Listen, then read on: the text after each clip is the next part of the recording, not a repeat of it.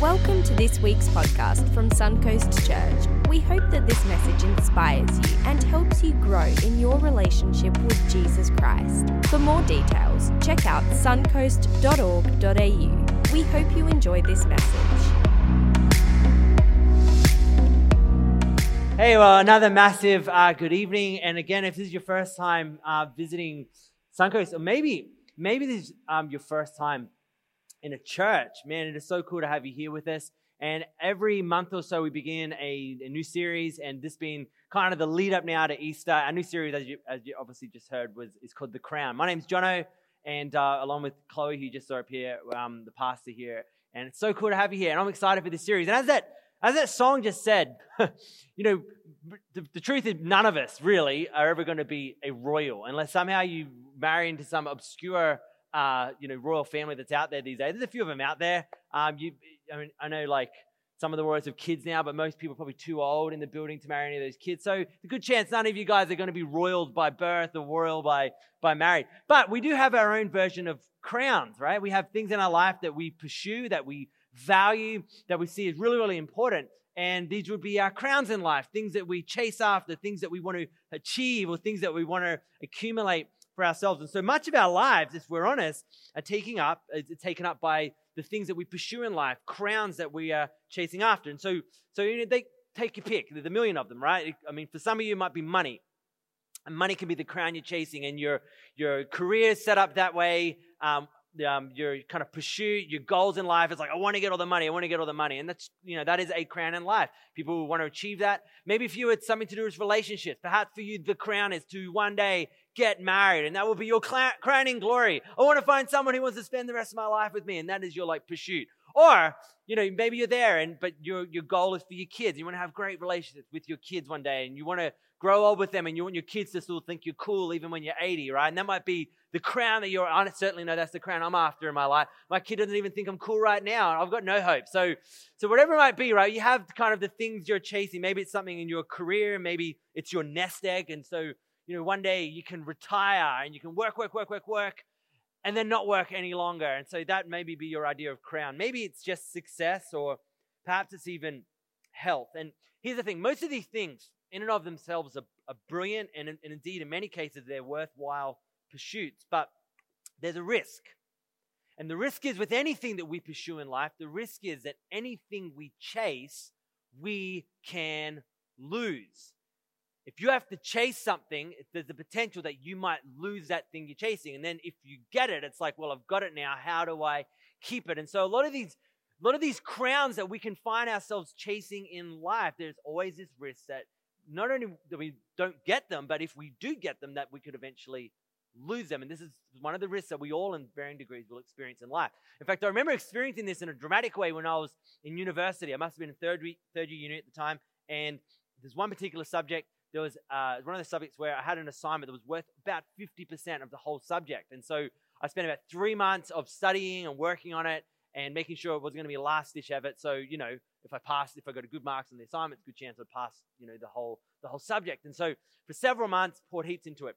It was the night before it was due. I'll never forget this. I've pretty much still got post-traumatic stress from it. But I go into the library just to go over my last version of the draft, just to make sure it's all good. It was I think it was on like a Thursday night at USC, and I'm in the computer lab working on it, and I was like, yeah, no, this is epic. And so I was like, you know what, I'm going to switch off, I'm going to go home, get an early night, I'll come back in tomorrow morning, and I'll print it out, and I'll put it in the Pigeonhole. I don't know if that thing even exists anymore at university campuses. You probably all send things online, or that back in the olden days would print things out. So anyway, do they still do that?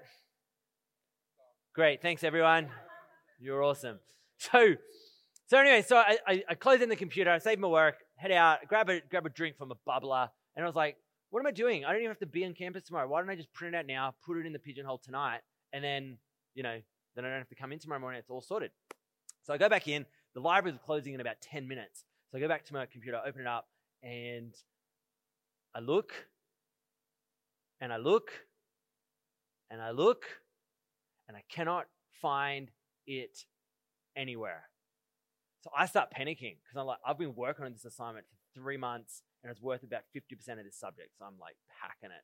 So I go and find the tech guy. There's a tech guy behind the booth. And I'm like, bro, you've got to help a brother out, man. I swear I've been saving my work, but I cannot find it. So he's like, okay. And he's a bit annoyed because he's like, I guess he was shutting things down, wanted to close the library. But he comes over and he checks my computer and asks, where'd you save things? Like, I saved it here and I got it from there. And he's looking at it and goes, but I got bad news for you. I'm like, don't tell me. And he goes, man, it's gone.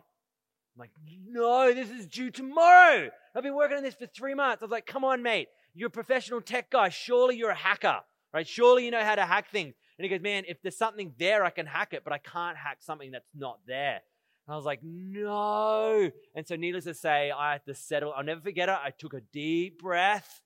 I went and got another drink from the bubbler. I stretched. I went to a computer lab and I pulled an all-nighter because it was all fresh in my brain. I read the whole thing out that night, right? But it just illustrated to me how we can chase things and work so hard at things. But just like that, the things that we chase in life, those achievements or crowns, there's always a risk that we can lose them. So we'll spend our whole lives either chasing down to gain a crown, or when we get them to try and secure the crown. But one way or another, we have these crowns we're chasing. Now, Jesus too. Jesus himself had crowns that he also came to receive, but not in the way you'd think. Not in the way you think. And over the next few weeks, we're going to look through this series, The Crown, and how through the life and death and resurrection of Jesus, we now have the chance to view our crowns in life in maybe in a different light. And maybe those things you're chasing after, maybe your goals in life, and maybe your priorities in life, maybe in light of what Jesus has done for us, perhaps he's going to give us an insight to how we can go about chasing the crowns that indeed we find ourselves chasing in life. So what I'm going to do to kick this series off, I'm going to look at one particular story that happened on the last night of Jesus' life. It was a few hours before Jesus was arrested and subsequently crucified the next day before, obviously, his resurrection. So this is a really, really pertinent part in the story of Jesus. And kind of the background here, he'd been with his disciples for about 3 years. He was now sharing a meal with them in an upper room. And this is where we pick up the story. John writes this account. John was one of his disciples, Matthew, Mark, Luke, John. If you've never kind of read your Bible before, it's one of the first 4 books of the New Testament. And he writes his account to what he saw that night on Jesus' last night on earth. Let's check out what he wrote. It was just before the Passover festival, and this was a festival that Jews had been celebrating up until that point for a couple of thousand years, and still to this day, it's still a festival that Jews celebrate.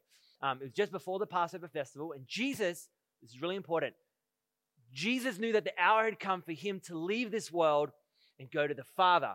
So he knew what was coming. He knew his time had come upon it.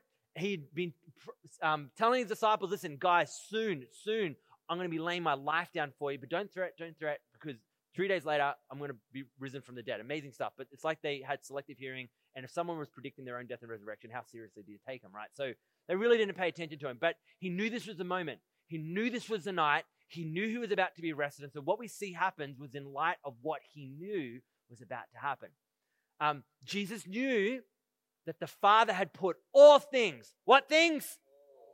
All things, everything, all might, all dominion, all power, all people.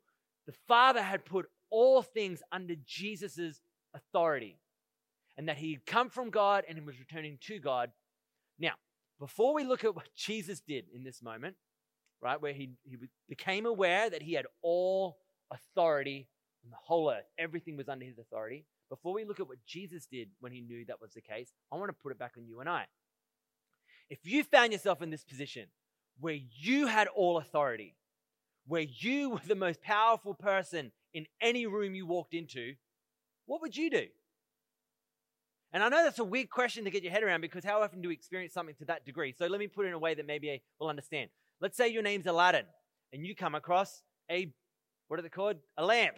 And a genie comes out and you get 3 wishes. What is going to be the nature of your wishes? Are you going to be wishing for things that are just for you? Or are you going to be wishing things for the world around you? So in the same token, if you were like Jesus and you became aware that all authority had been placed into your hand. Now, here's the thing.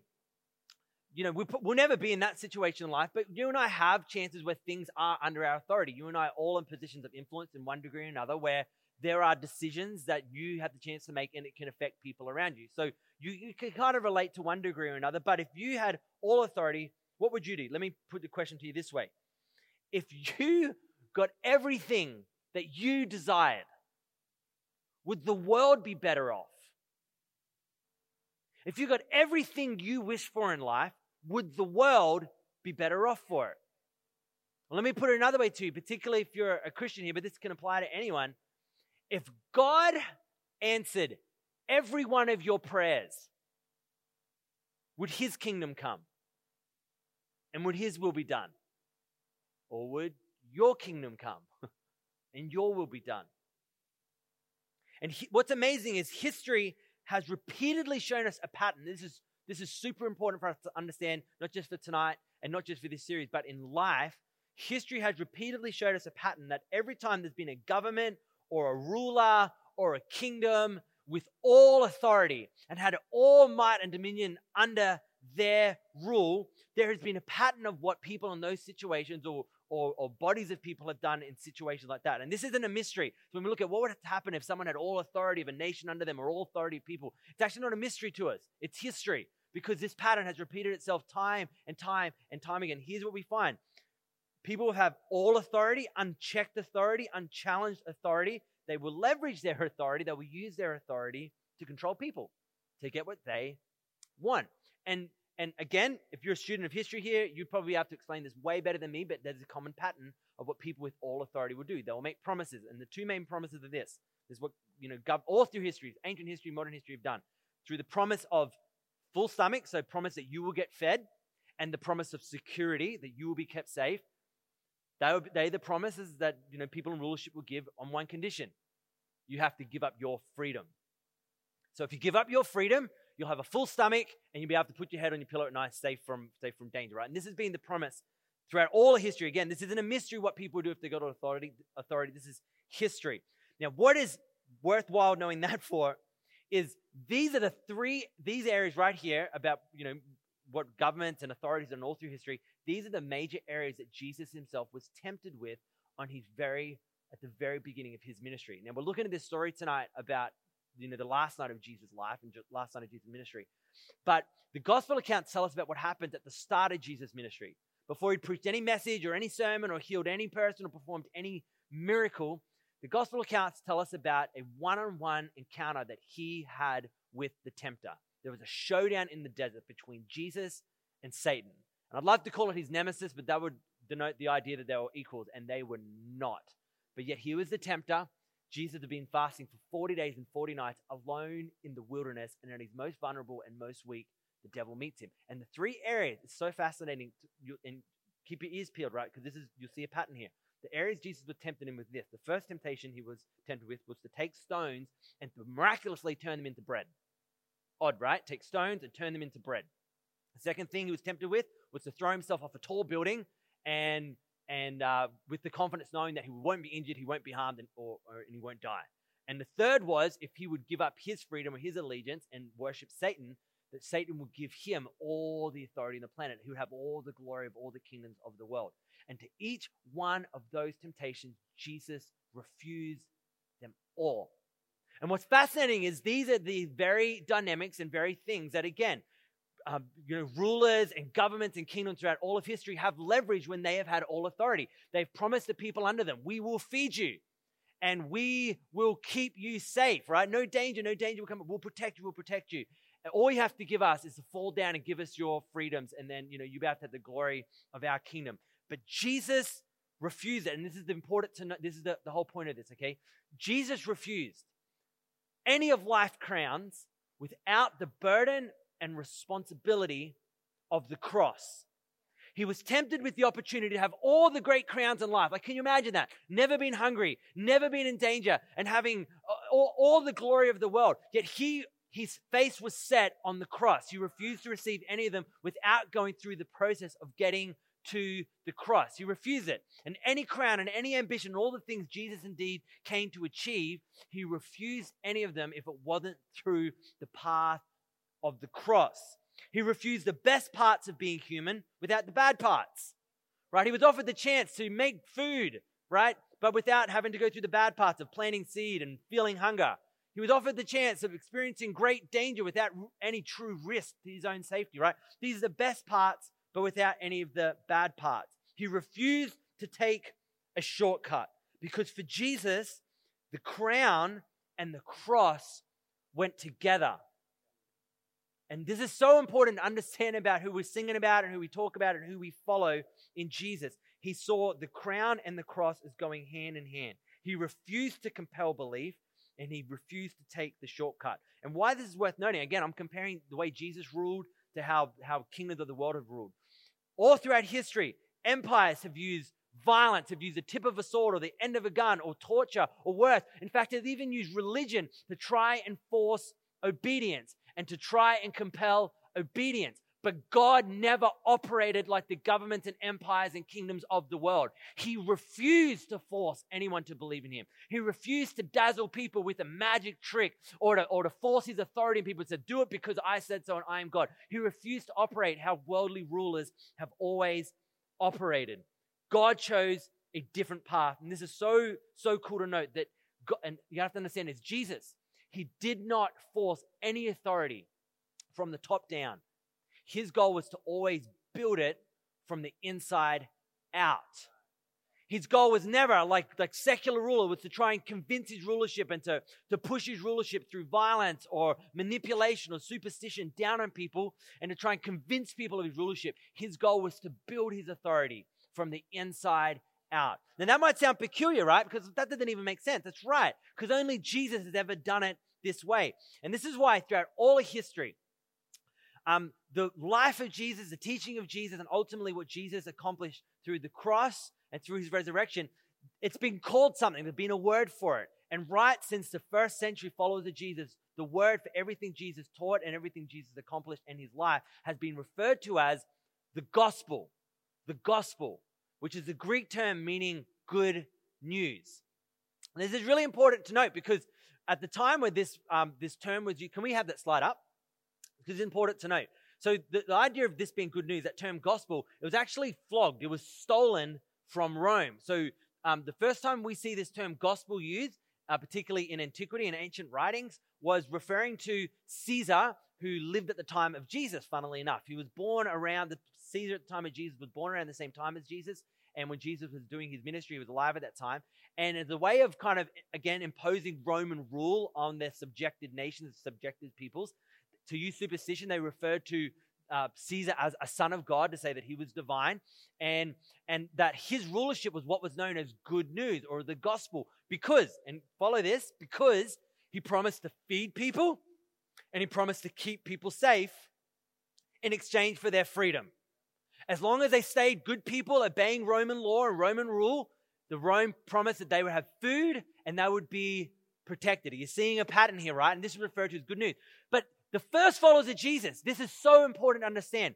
They stole that because they recognized, hang on, this isn't good news. We're slaves under Rome. We're forced into obedience under Rome. We have to do what they say at the tip of a sword. That's not good news. That's fear-mongering, right? This is violence. But what they found in Jesus was something so much better than a full stomach. And what they found in Jesus was something so much better than a good night's sleep and feeling safe and protected by a military army. Something they found in Jesus was so good that they said, this is the true good news. This is truly the news you're looking for because it's not going to cost you your freedom. It's the opposite. The message of Jesus will give you your freedom. And this was such a radical news because being a follower of Jesus in the first century was not safe.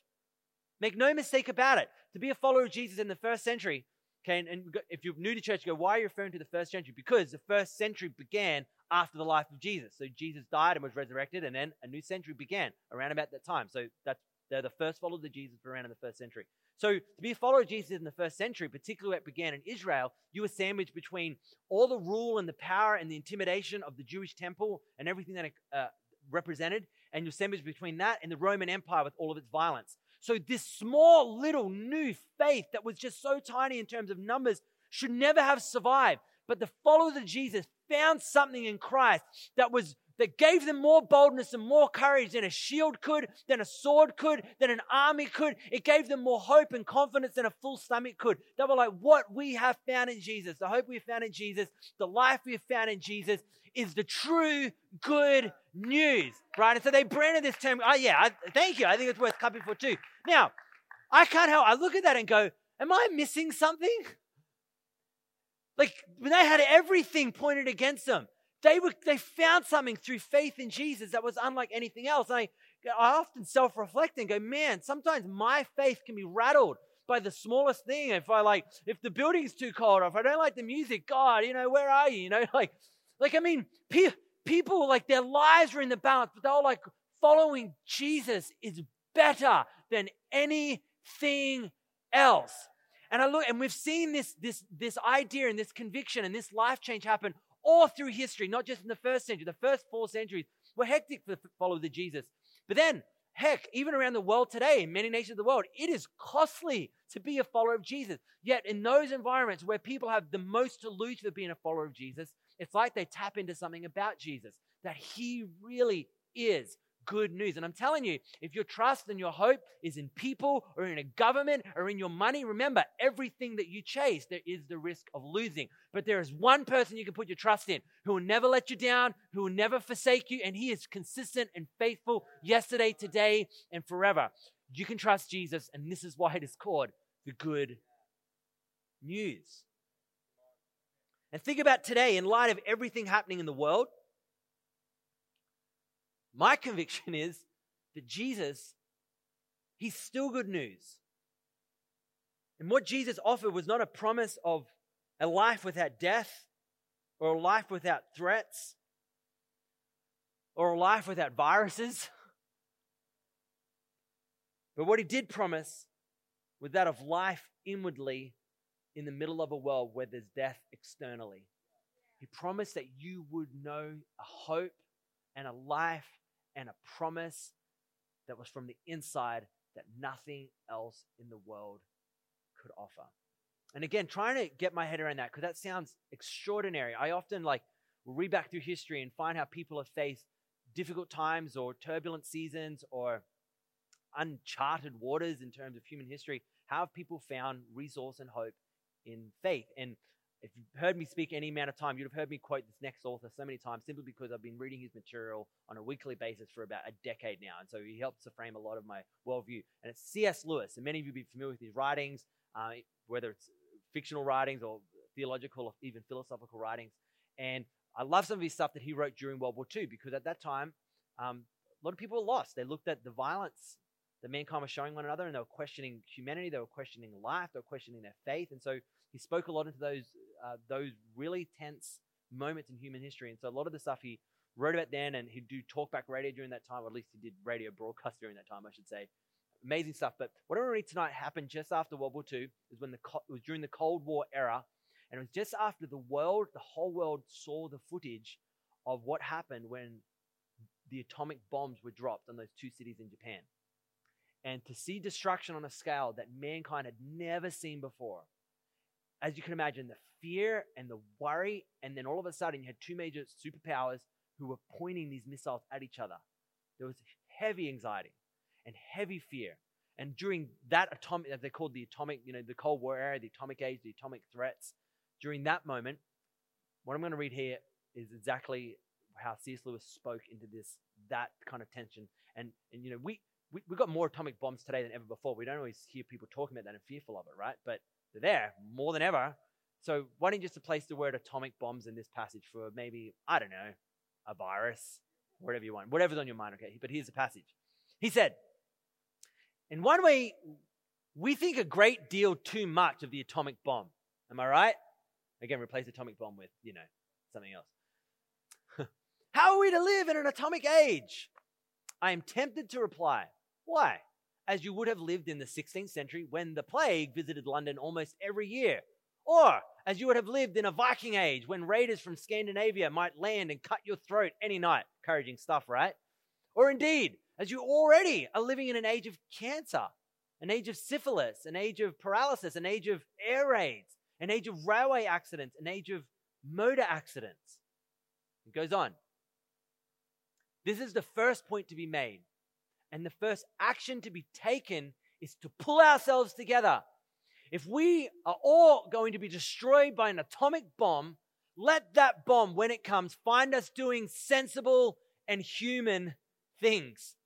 Praying, working, teaching, reading, listening to music, bathing the children, playing tennis, or World of Warcraft, or Call of Duty, whatever you play. But the game is out there. Chatting to our friends over a pint and a game of darts. Doesn't that sound good? Not huddled together like frightened sheep thinking about bombs. They may break our bodies. Any microbe can do that, but they need not dominate our minds. How about that? And this was written back in 1947. But this gives you an indication of when you learn to put your trust in Jesus, you start viewing the world completely differently because you recognize you have a hope that isn't brought to you from the outside world and things have to be all together outwardly. It's a hope that God builds in your life inwardly. It's an amazing thing. So Jesus knew that all authority had been given to him. Now, what did he do? Let's find out. He got up from the meal, took off his outer clothing, which would have been his rabbi's robe, which represented his rulership over those who he was leading, and he wrapped a towel around his waist. After that, he poured water into a basin, began to wash the disciples' feet, drying them with the towel that was wrapped around him. Now, if you've been in church for any amount of time, you'd have read this story probably 100 times over. You certainly would have heard me teach on this before. And so sometimes the gravity of what took place here can be lost on us. So lend me your ears for 30 seconds while I try and explain it. And if this is the first time you've heard this story, this is going to blow your mind. So stay with me. Or at least I hope it does. I've just sold it real big then, haven't I? But in the Middle East, because here's a foot washing scenario here. The world isn't like we got now with all our enclosed shoes, right? In the ancient world, you have sandals at best, if not barefoot. And there were no paved roads. Roads were dirt. Humans and animals shared the same walking paths.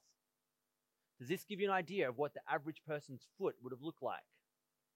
Now, to give you an idea, if I just walk outside for 5 minutes before going to bed, Chloe will make me wash my feet before coming into bed and dirtying our sheets. And I'm like, there's nothing on my foot. It's like pure clean. Like there's nothing. She's like, it's dirty, it's filthy, wash it. Okay. So I'm so sorry. They came out so aggressive. You're not aggressive. Okay. But imagine this, okay? So feet in the Middle East, 2,000 years ago, where this took place, were disgusting. They were filthy. And so the role of foot washing, number one, was your responsibility because ain't nobody be touching your feet. But if someone did, the role of a foot washer was reserved for one kind of person alone, a slave. And to give you a greater sense of the gravity in Israel in the ancient world, because that would have been the world over, but in Israel, the role of foot washing was seen as so low and so degraded that if you were a Jewish slave, if you were a slave in Israel of Jewish descent, a fellow Israelite would have not have forced you to even wash their feet because they thought it was below any Jew. A foreign slave, you can go for it, but Jewish slaves, not even you guys. Like it was the lowest activity ever. And yet here was Jesus, knowing that all authority on earth was now his. And the first thing he does is take off his robe, put a servant's towel around his waist, grabs a bowl of water, grabs the most filthy feet on the planet, and cleans them. The man with all authority in the world does the role of a servant.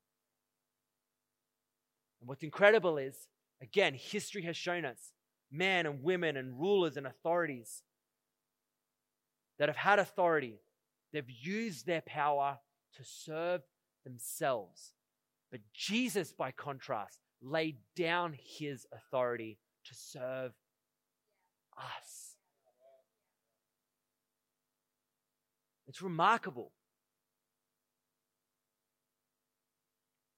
In one single act, Jesus reversed the role of power, the role of authority, the right of a crown, and he turned the world on its head.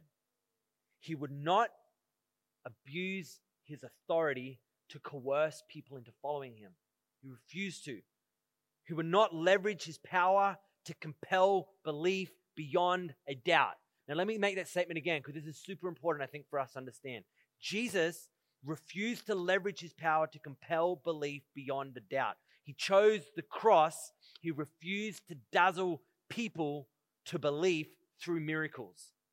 Now, this is why this is important, okay? If you're anything like me, maybe you're not even a believer in God here, but you probably prayed a prayer like this at least once in your life. It's like, because you're here in church, I'm assuming you're curious, right? So you've gone, dear God, okay, like I really want to believe, but I'm having problems believing. I've got a few doubts. If you would just, I don't know, like do something right now that just proves to me you're real, then I won't doubt anymore. Just, I don't know, show me your face in the sky or make a bird fly in front of me. I don't know, do something. And then I'll believe without it. I didn't pray to pray like that. Like, God, just give me something to prove belief beyond a doubt. Here's the thing. Jesus valued your freedom so much. He refuses to do anything that would take away your freedom to choose to believe. Because taking away freedom to choose to believe is not the belief that Jesus ever desired. He refused to coerce anyone into believing in him from dominating his authority from the top down. He wanted to build it from the inside out. And he recognized the only way to win the crown of the hearts of people was to serve them. Not to force it, not to threaten people, not to do the way other kings and rulers have done, but to serve people. He won't even take away your right to choose. And many people are complaining, God, you've made it too easy for us to doubt. He would say back to you, yes, because I love you enough, I don't want to take your right to choose. Heck, you'll see this in the narrative throughout all of the Gospels if you read it for yourself. Often when Jesus, this is amazing, when Jesus would do some of the most profound miracles, like the kind of miracles that you would go, okay, I believe forever and ever and ever. That's amazing, right? One of the most remarkable ones were Jesus took the lunch of a young guy, had a couple of bits of fish and bread, and drew like literally a handful of food. He fed thousands of adults, thousands of people. Amazing. And the New Testament tells us that at that moment, all the people that were there, they tried to forcibly take him and make him king. Now, wouldn't you do that?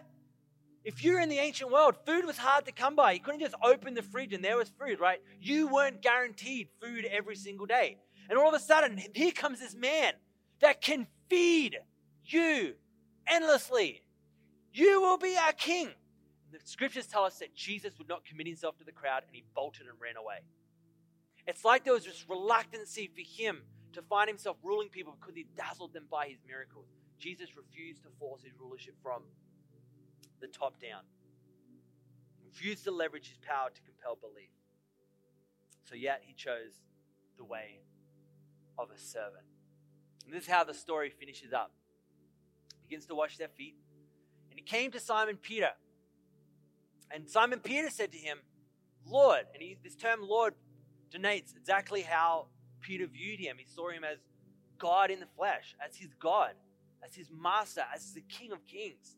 He said, Lord, are you going to wash my feet?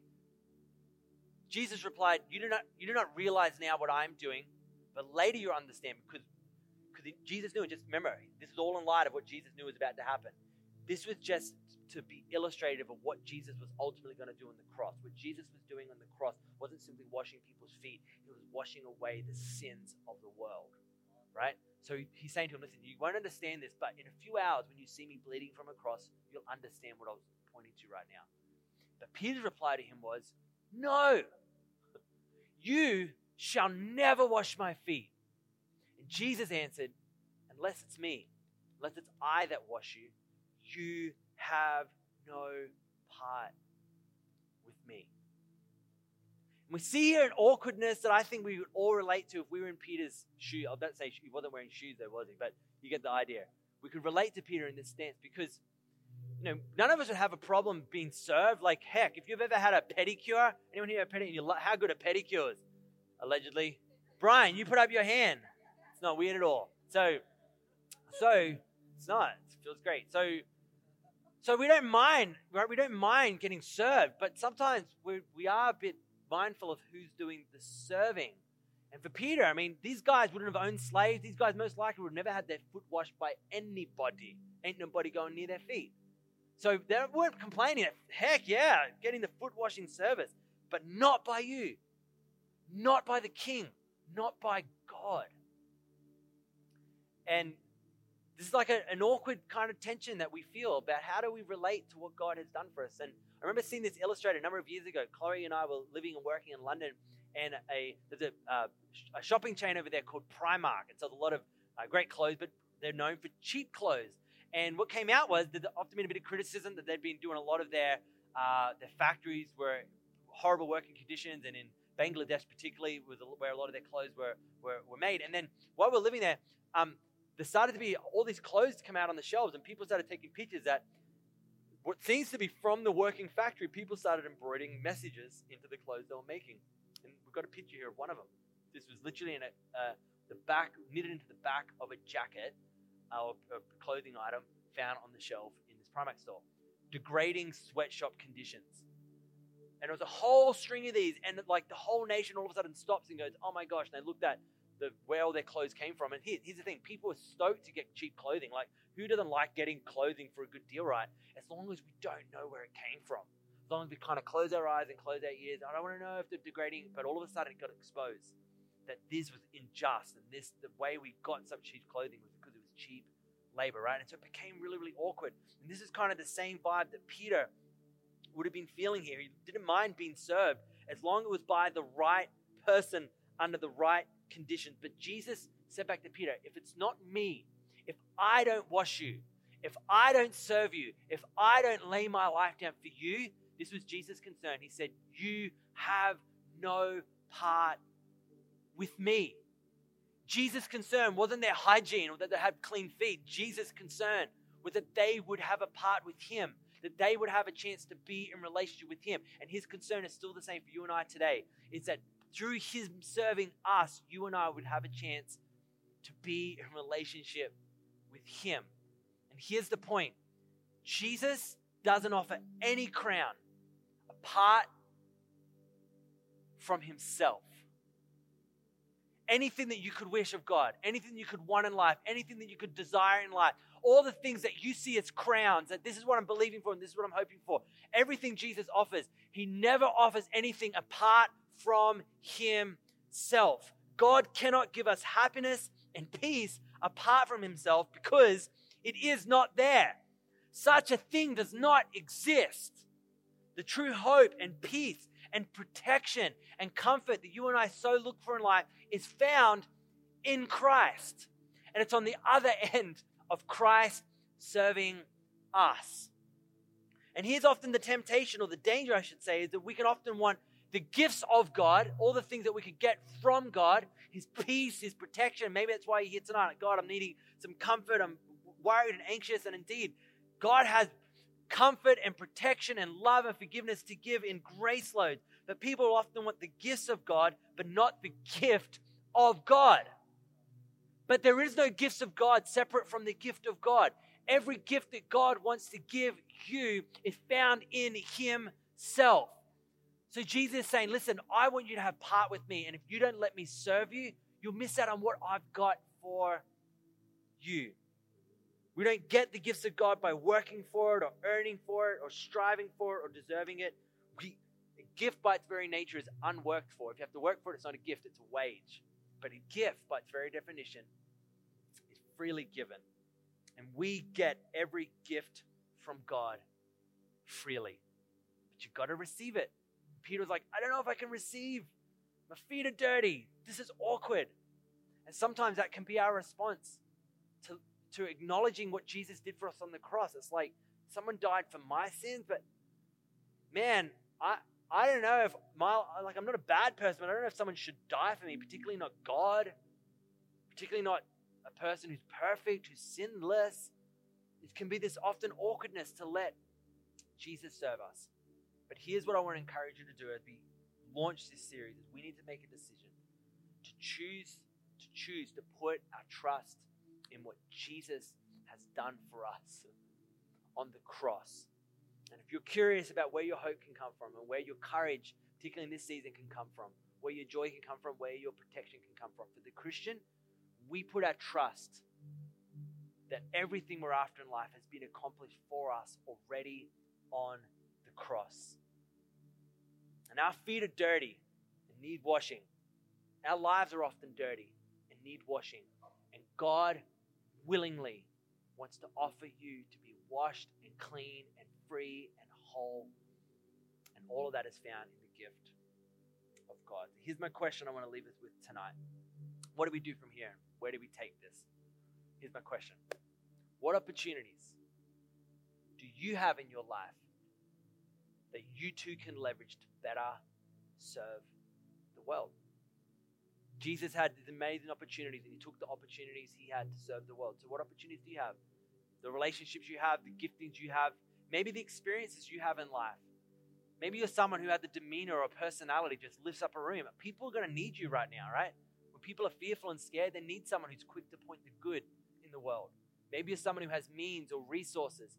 One of the things we're going to be asking to do, if you've got the space and margin in your life, people are going to be needing, if they're isolated and alone in their homes, we want people to be able to deliver food and help people. Like, there's a million things at the church we're going to be able to do to resource and serve people. If you have the means and if you have the opportunity, how can you leverage them to better serve the world? In other words, maybe you've got a huge stock of toilet paper at home.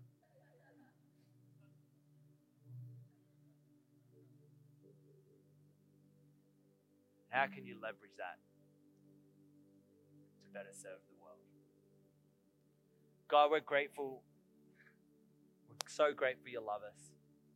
We're so grateful that you freely offer us the gift of yourself, that we get the chance to be part of you. And I just believe for every person here tonight, wherever they're at in their life right now, however they're responding to this season, that in the middle of it, they would see Jesus so clearly, so authentically.